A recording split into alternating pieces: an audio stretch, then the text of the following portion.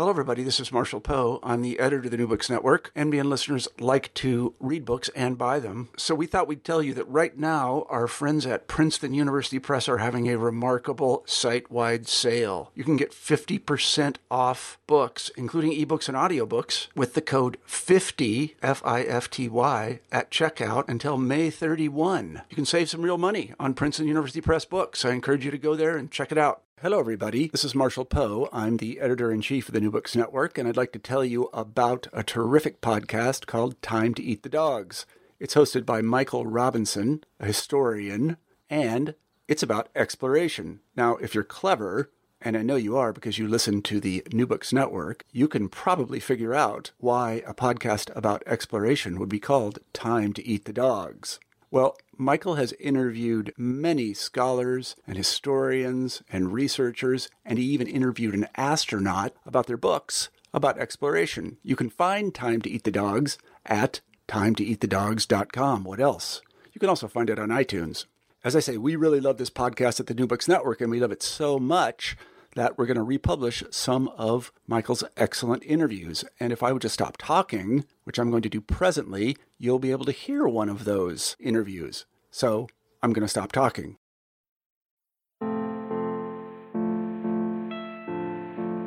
It's Time to Eat the Dogs, a podcast about science, history, and exploration. I'm Michael Robinson.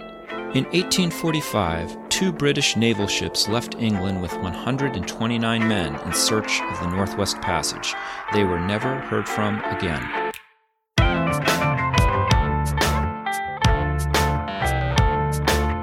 The disappearance of the Franklin expedition shocked the world. Dozens of expeditions set sail into the Arctic looking for the missing explorers. Today, Russell Potter talks about the expedition and the reasons why it continues to fascinate people around the world. Potter is professor of English and Media Studies at Rhode Island College. His book, Finding Franklin, The Untold Story of a 165-Year Search, came out in 2016 with McGill-Queen's University Press. Russell Potter, thank you for speaking with me today. Well, I'm glad to be here. I was wondering if you could tell us who was John Franklin and what was the Franklin expedition trying to do? Well, it's one of my great missions in life, actually, to get people in the United States to think of someone other than Benjamin Franklin. But he was an Arctic explorer, a veteran in his day. I guess you'd think of him along the lines of a senior astronaut like John Glenn. One last try for what was at the time the great British quest to transit the Northwest Passage across America. And his last voyage sailed in 1845. He was supplied by the government with two large bomb vessels. These are very big, wide, heavy ex-naval vessels that they thought would be great for going through the ice because they were big and tough and strong. And 129 sailors and officers went with him. Well, 128 actually, because one of those is Franklin himself. And they set sail and actually made fairly good progress their first year by all accounts. The habit back then was to overwinter in a harbor someplace off the main course because you had to get out of the way of ice floes and grinding ice. And then when things thawed out the next season, you would go off again and continue on your way.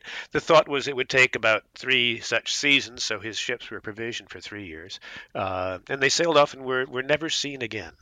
It's a perfect romantic tale of disappearance. And eventually the very first of these 3 harbors at Beechy Island was located, and 3 graves of early explorations, early casualties. And then over a process of more than 150 years, little bits and pieces beyond that. But until quite recently, neither of his 2 ships was located.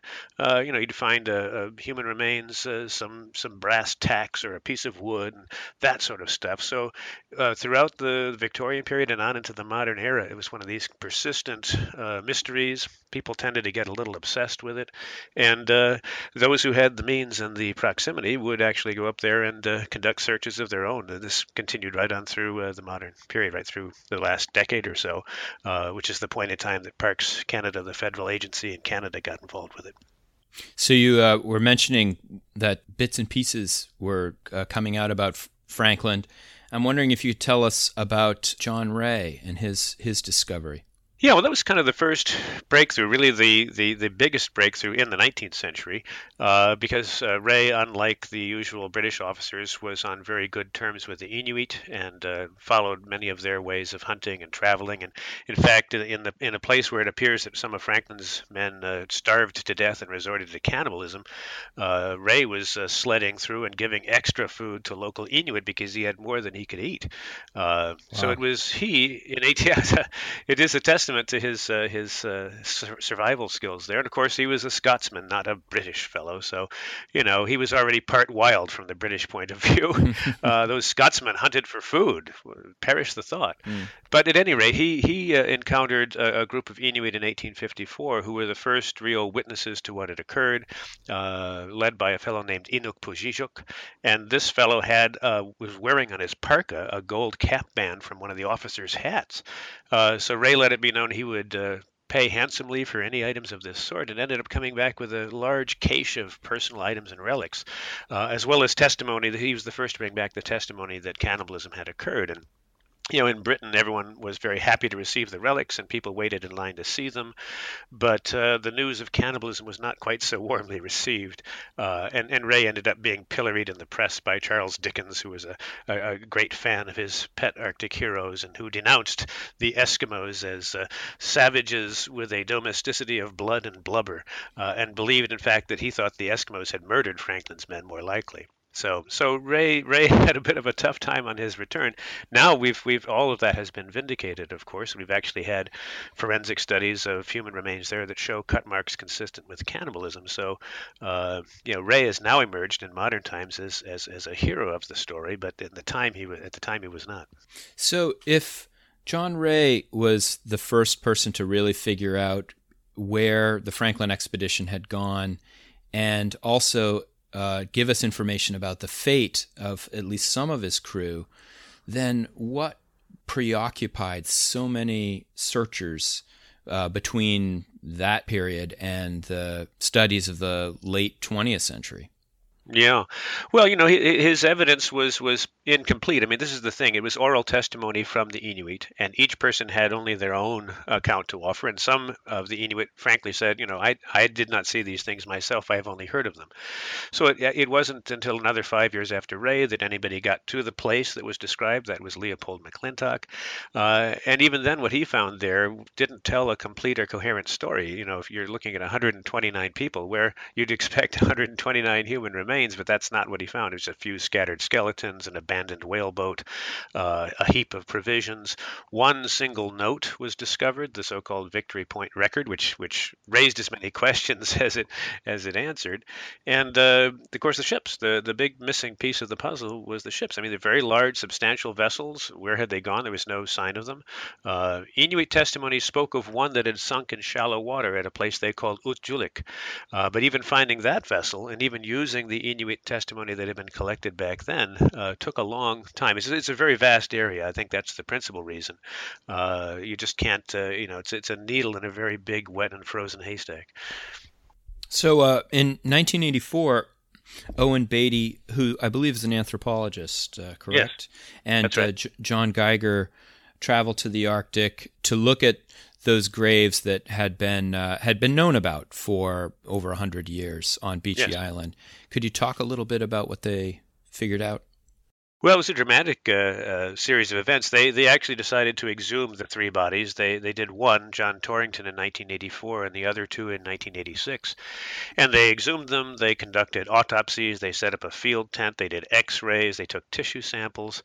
I think the biggest impact on the public, though, is that we actually saw the faces of three of Franklin's men. And, at least on the outside, they looked fairly well preserved. And once you looked inside, of course, you found that there was a lot of degradation of the tissues, and they weren't as frozen as they might have been.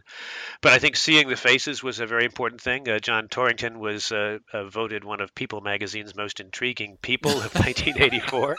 Not bad for being dead for all that time.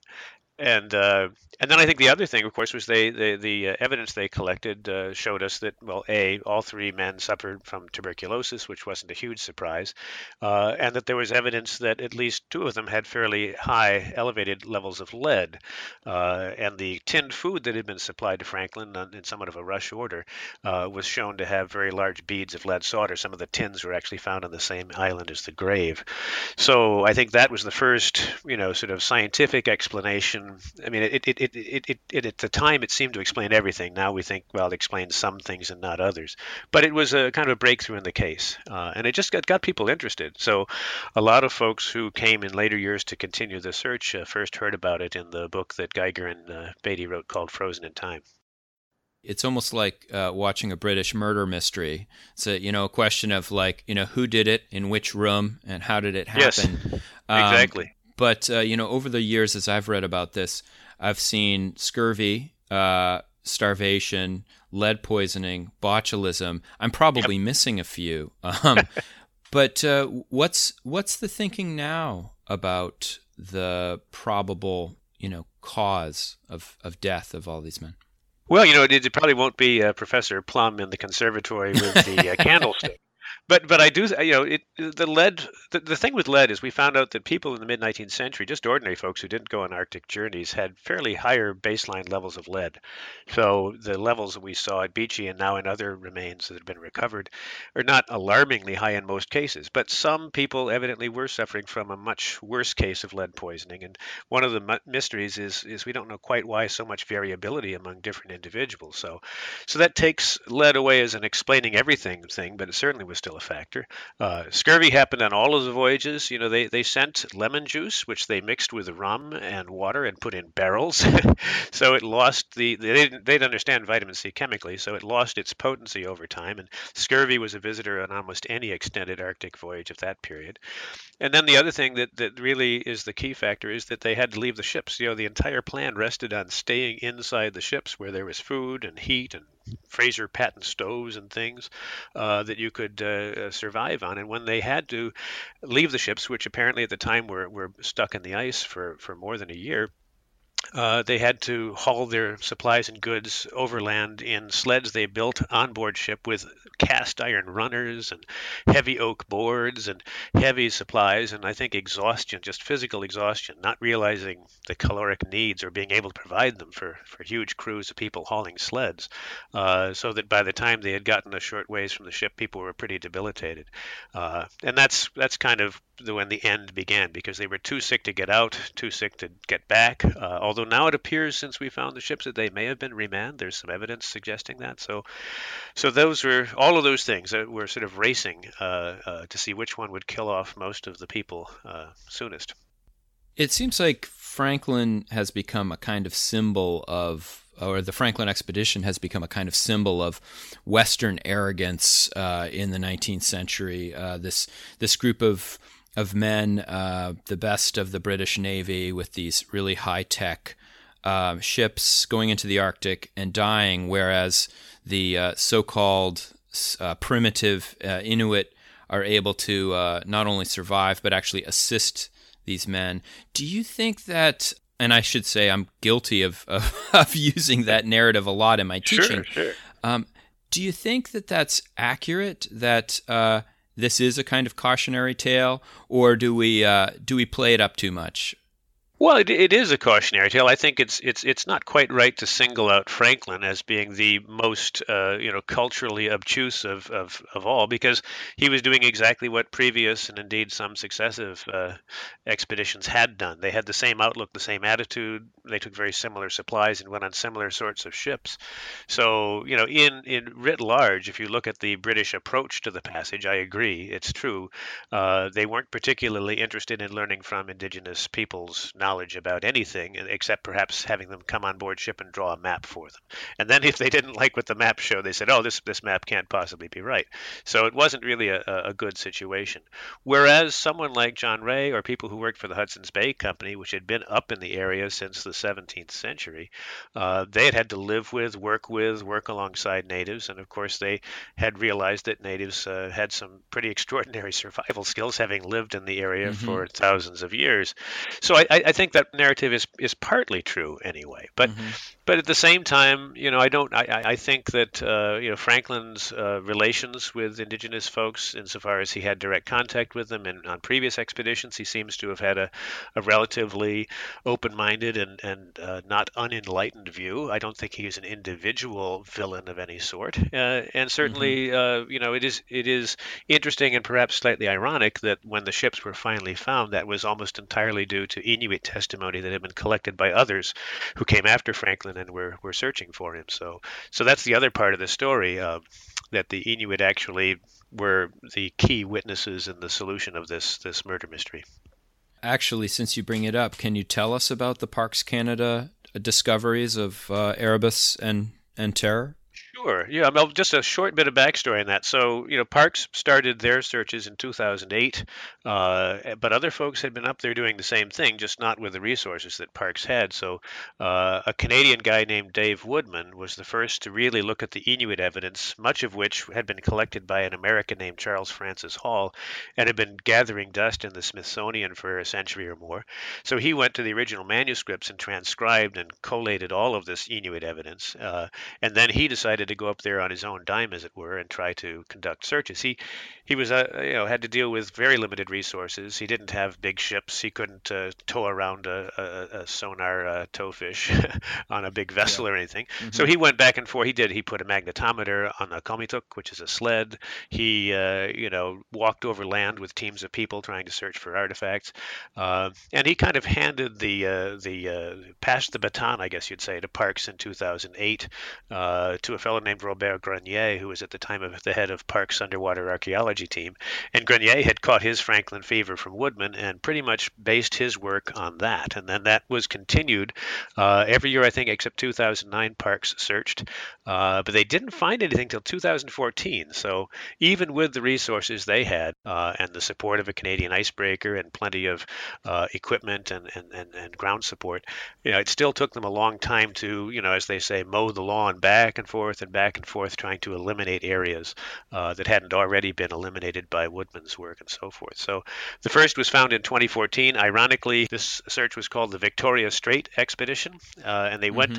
The theory there was, well, maybe the ships didn't get very far from where they were first abandoned. We'll look and see if there's anything there. But they couldn't get there because of the ice conditions that year. So they were forced to go back to the area where Woodman had started looking, this area the Inuit called Utjulik.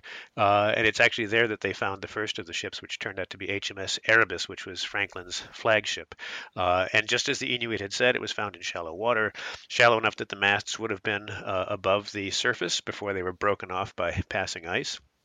And Parks has been diving on and learning stuff about that ship for the past several years. And so there's an exhibition, actually, that's in Britain right now at the Maritime Museum. It'll be coming to Canada and then actually coming down here to the U.S. to Mystic Seaport. And this contains 22 items brought up from Erebus.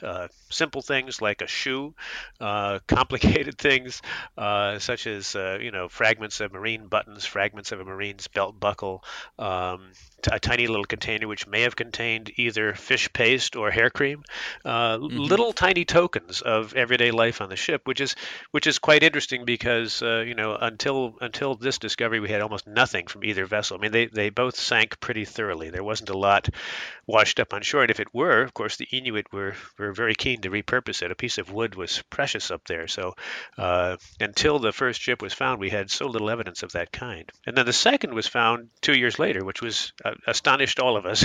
We thought, well, one ship, we've been pretty lucky. Don't ask for too much. And then the other turned up, HMS Terror, actually in a small bay that had been named Terror Bay by one of the searchers more than a century before. He had no idea the Terror was in Terror Bay.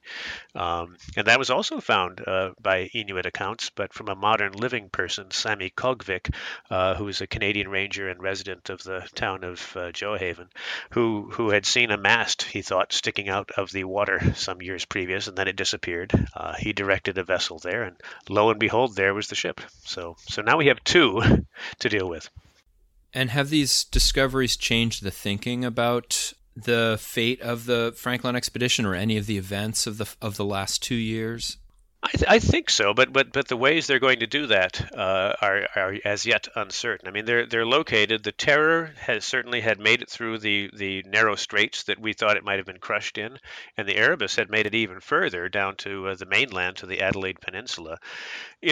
By any measure, they had actually passed by the point of the farthest survey from the west, and so in a way that supports the idea that, as the Victorians said, that Franklin's men forged the last link with their lives, right? And that gives us a great story there. But we still don't have enough physical evidence to tell whether the ships were actually piloted or might possibly have drifted for all or part of their journey. I think it's less likely that the Terror had drifted because it's in a bay, and ships don't typically drift right into bays.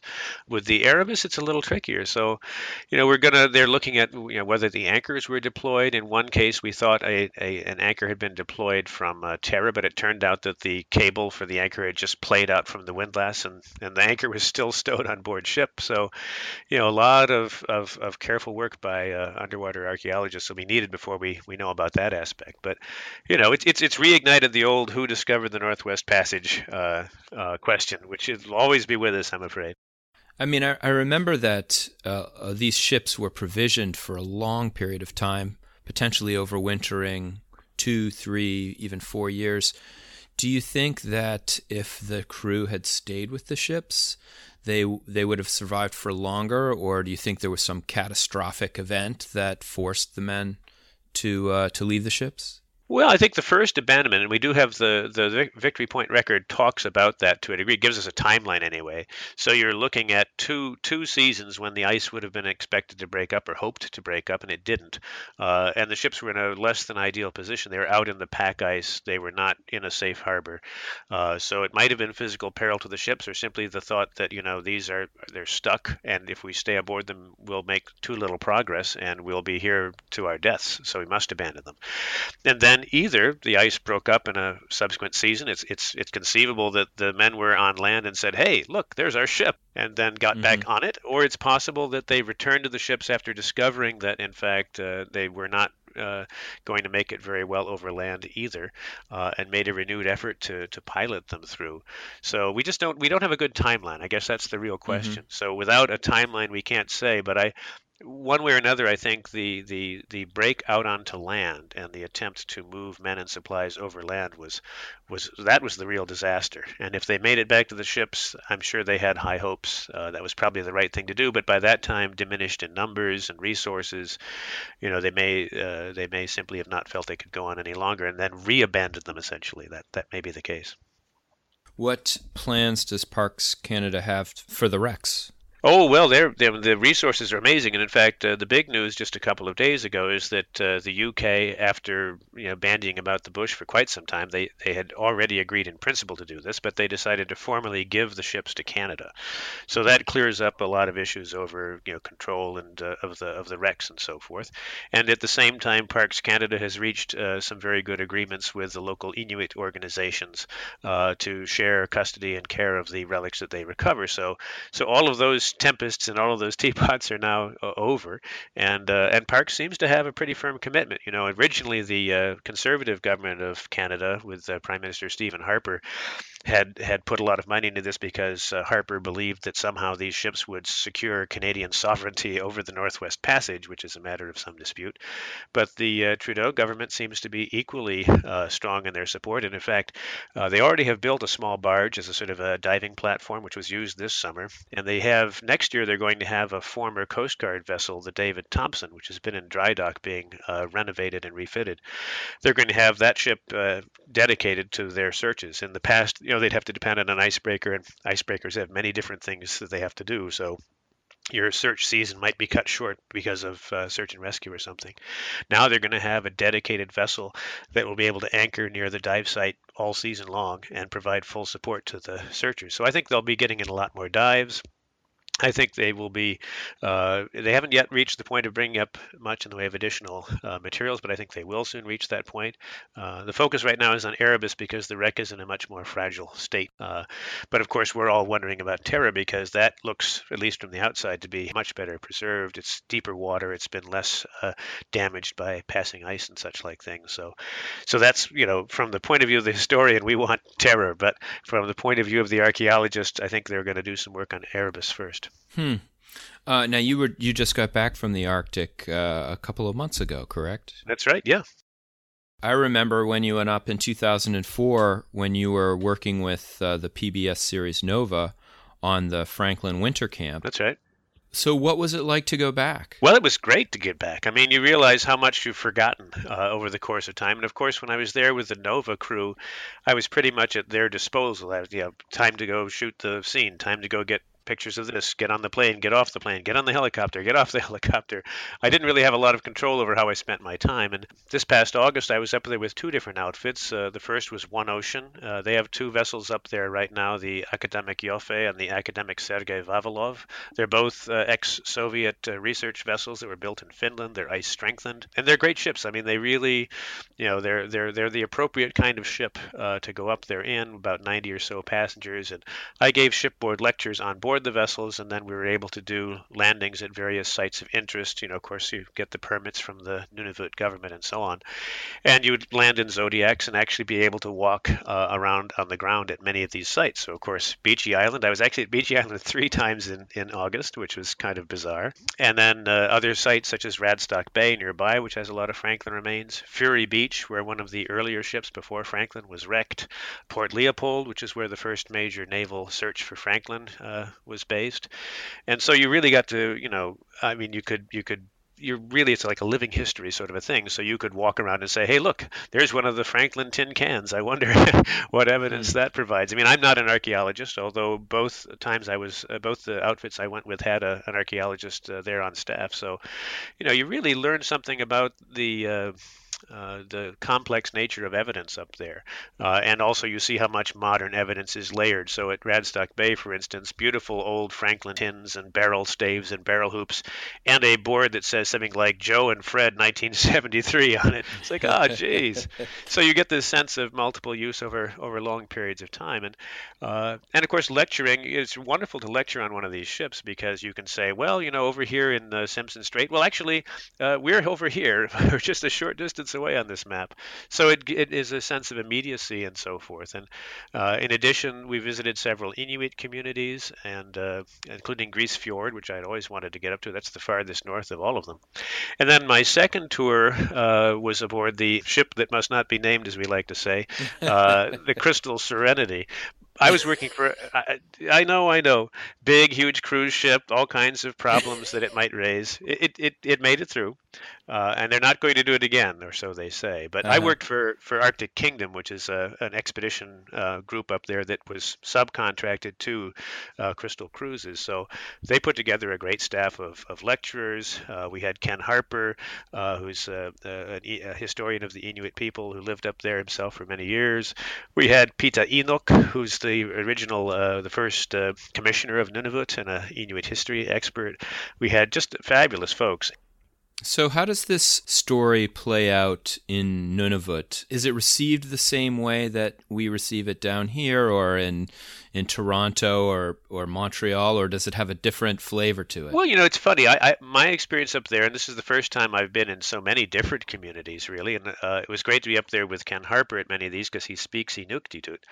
And the feeling I got from most of the folks we met was they were pretty excited about it. I mean, they were excited about it because it was a history story that they found as interesting as anyone else did in many ways. They were excited about it because Inuit played such a key role in the discoveries. So talking about the expedition was talking about the contribution of Inuit to the solution of the mystery. And of course, they're hoping for and looking for economic benefits. So, for instance, most recently this year, Parks Canada, they have an advisory committee of Inuit that tells them, here's what you might do to work with us on various things. And they decided to hire guardians, as they call them, for each of the ship sites. And these would be Inuit hunters, most of them from local areas, who would spend, most of the season when the ships are accessible there, guarding them and looking out for them. and be paid by the federal government. And that really, that was a breakthrough. I think a lot of Inuit said, well, okay, you're actually going to hire us to help you with what you're doing, and you're going to hire a number of us on a regular basis. That's sparked a lot of hope and changed the conversation up there, as they say.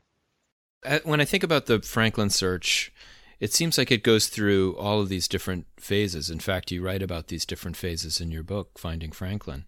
It's very clear at the beginning of the search, when people thought that Franklin and his men were alive, why there would be such interest in the Arctic and the story. And then later on, when it becomes clear that they've died, it seems to take on a life of its own, a different kind of incarnation. What do you think is going on, and do you think that the recent Parks Canada discovery of the ships will change that? Well, it is. There have been many Franklins. I think it was Margaret Atwood who first said, for every historical era, there's a different one. There's, Franklin the hero, Franklin the mystic, Franklin the idiot.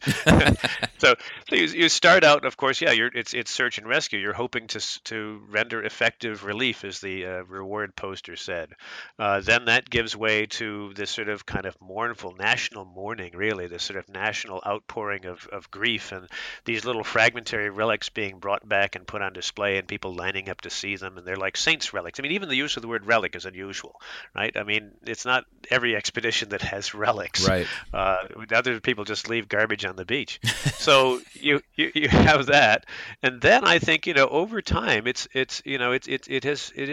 gone through a number of phases since then. I mean, I think in the early 20th century, since most of the searchers were people who are up there working professionally, it was a hobby, I guess, something that they took a passing interest in because they were there and had the opportunity.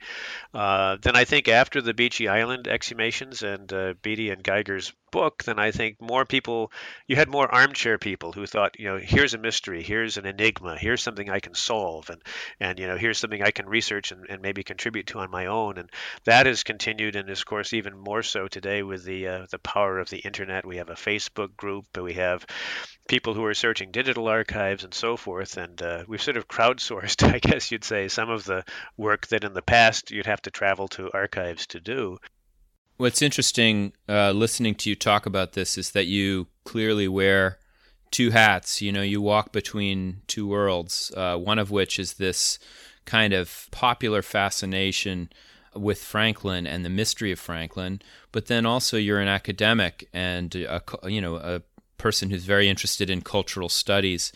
Is it ever tough to kind of unify those two things together, or is it okay? Well, it depends. I mean, in terms of when I speak, whether it's on board a ship or at a local historical society or what have you, my audience usually comes with certain awarenesses. I try not to give an academic talk to a non-academic audience, and I don't think any enthusiasm is ever out of place. If people are interested in this, I want to support and speak to that.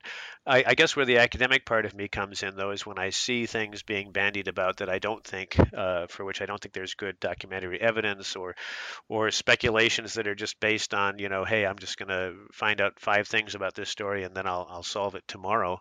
I sometimes have to strike a cautionary note. I have to be the representative for what Keats calls negative capability, the ability of holding contradictory ideas in your head at the same time without resolving it, because I think so much of this is unresolved, and it may stay unresolved. I mean, people come up to me now and they'll say, oh, aren't you excited that we've solved the Franklin mystery? The ships have been found. And I said, we haven't solved the Franklin mystery.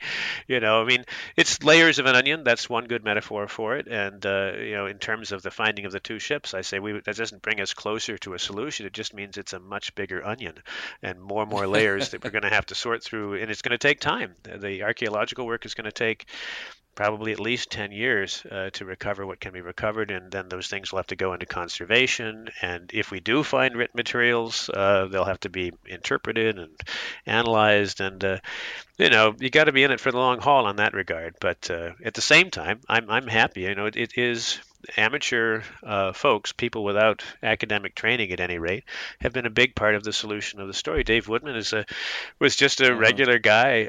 He worked for BC Ferries, ferrying people back and forth for years, and then taking as much time as he could off to pursue his research. He's not a trained historian, but it turns out that his work was central to solving this. So I like that. I'm happy to be in a field where amateurs and professionals can both contribute something. I certainly felt that way when I was writing my book, that the people who had done the most work on Arctic exploration, with a bit of a different focus than mine, but nevertheless were amateur historians who had poured through the archives with incredible meticulousness to reconstruct a story of an expedition. And I appreciated so much that they did that work. In the end, my questions were a little different from theirs, and sometimes I think that there's an overlap between the amateur and the academic. Sometimes it's easier than other times. I remember you and I were at that conference in Philadelphia, where a number of people became completely fixated on the question of who reached the North Pole first, and whether anyone did it at all. Anyway, how do you deal with that? Well, it is tricky. I mean, I think there are these, the equivalent of the North Pole question is the who was the first to discover the Northwest Passage. And, depending on how you define the question, there's a case to be made for Franklin and his ships. There's a case to be made for McClure, who was another explorer who went in on one ship, crossed over land, and then went out on another. Well, okay, you could argue for that.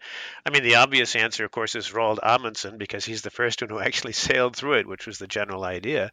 But you will see partisans. I remember the Cook people at that Philadelphia conference were a bit of a thorn in everyone's side, but perhaps a productive thorn, I guess. So I'm used to dealing with a certain amount of partisanship here and there, and of course, then the other folks that I've met are the descendants of people, and that's really interesting. I mean, you would think that descendants of people would be eager to vindicate and lionize their ancestors, but in fact, they're very willing to see their ancestors with warts on. In fact, they're interested in the warts, which kind of confounds expectations. So one of the guys I was on one of the ships up north with is a guy named Rick, who is the great grandson of James Reed, who was the ice master on Erebus.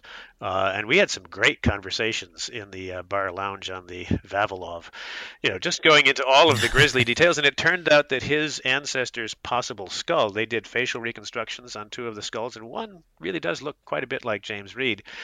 So here I am showing this guy's ancestor's skull being reconstructed on the big screen. And, he said, "Can I have pictures of that?" "I don't think I'll show them to my mother," he said, "but I'd love to have some pictures." So what do you think your next project's going to be? Well, at the moment, I'm actually working on a book that will not be original. Well, it won't be my original writing, but I'm trying to collect all of the letters that were sent to or from, there are fewer of those, of course, the Franklin expedition. The last post went out from Greenland, and almost everybody wrote at least a letter or two home, even the semi-literate sailors, whose letters, to my mind, are the most interesting. And then, of course, all the letters that people wrote to them, which, of course, were eventually returned as undeliverable. So that's an interesting project. It brings you back into the archives. You get a real sense of the worldview and daily lives of officers and sailors and their families, and of course in the course of that you meet a lot more descendants, because it's often the descendants that have the letters or have the information on their ancestors. So that's going to be a longer term project. It might take a couple of years to get all the letters properly transcribed and edited and so forth, but and I've got some other folks working on that as a collective project, because every letter has to be read more than once by one set of eyes. So it's exciting, though. What is interesting about the letters from semi-literate sailors? Well, for one, they're the masters of the run-on sentence. They're not fond of punctuation, so it just goes on and on. But they're wonderful, and this is the little things they report. There's one guy who complains about the mosquitoes, which are far more venomous than any English bug, and he spells bug B-U-G-G. It's just you get a real sense of personality in the peculiarities of spelling and punctuation, whereas in the officers' letters, also very eloquent, but they're they're more conventional letters, I guess I'd say, for the most part. So it's nice to have a mixture of the two, and I think it'll be a very interesting document for people who want to get a sense of the sort of lived experience of the people who went and the families who were staying behind, who are a big part of the story too. So, but yeah, we don't yet have a census of all the letters. That's our first project, is to locate all known letters, and it keeps growing. This may be a gigantic tome. I don't know what I'm getting into, but it's fun. It's fun work. You're probably getting pretty good at deciphering really bad handwriting. Yes. Too. Well, it's true. And then there's one gentleman who we haven't yet fully identified, but the infamous Peglar papers appear to have been written as a series of letters. They have addresses, but they're all written backwards, including the addresses being written backwards. Heaven only knows what the Post would do with those, but they're part of the story too. So just to imagine why someone would write backwards and to decipher that is like I call it the Dead Sea Scrolls of the North. It gives you an extra feeling of discovery when you've made sense of a single word, really. So yeah, I think you get the peculiarities are enlightening, and just even the smudges of ink or the stains on the paper or the fold. We've learned, for instance, how they folded a letter into an envelope, a self-envelope as they called it, which I had known nothing about. But you can actually see the creases on the page where the letter was folded. One of the things that's so interesting about the Franklin expedition is exactly what you just described, which is this just the lived experience of being on one of these Arctic ships. It seems so otherworldly, especially to us now where we're so not only comfortable, but so connected to the world. Yes. Do you feel that, very viscerally when you read these? I do. It is interesting too, because being on board a ship and seeing the Arctic from that direction, and also, on the Vavilov at any rate, which I was on for my first 20 days, there's practically no internet. I mean, there's text-based email with attachments up to, I think, 200K or something that sometimes worked and sometimes didn't. There was no way to log onto Facebook or read online newspapers. So I really had no idea what was going on in the outside world for 20 days. And that's a short period of time, of course. And I could see only what I could see from the deck of the ship. And that put me in a very similar mind, I think, to the mind of the people who went there with Franklin. I mean, they obviously didn't have great maps and charts and satellites and so on. But you sort of see what it's like to go through, one knot at a time through the passage, and to be relatively unaware and even unable to find out much about what's going on outside. I think of the American Greely expedition when they finally got to Cape Sabine and there was some fruit wrapped in newspapers and they were starving. But the first thing they did was read the newspapers. Russell Potter, thank you for talking with me today. Oh, thanks for having me. It's a pleasure to share knowledge with someone who has knowledge. That's our show for today. Our theme music was composed by Zabrat. If you want to listen to other episodes of Time to Eat the Dogs, subscribe to the show wherever you get your podcasts. Please take a few moments to rate and review it. I'd like to hear what you think. If you have an idea for a guest or you just want to get in touch, email me at timetoeatthedogs, that's one word, lowercase, at gmail.com. You can also find episodes, links, blog posts, and a lot of exploration-related stuff at timetoeatthedogs.com.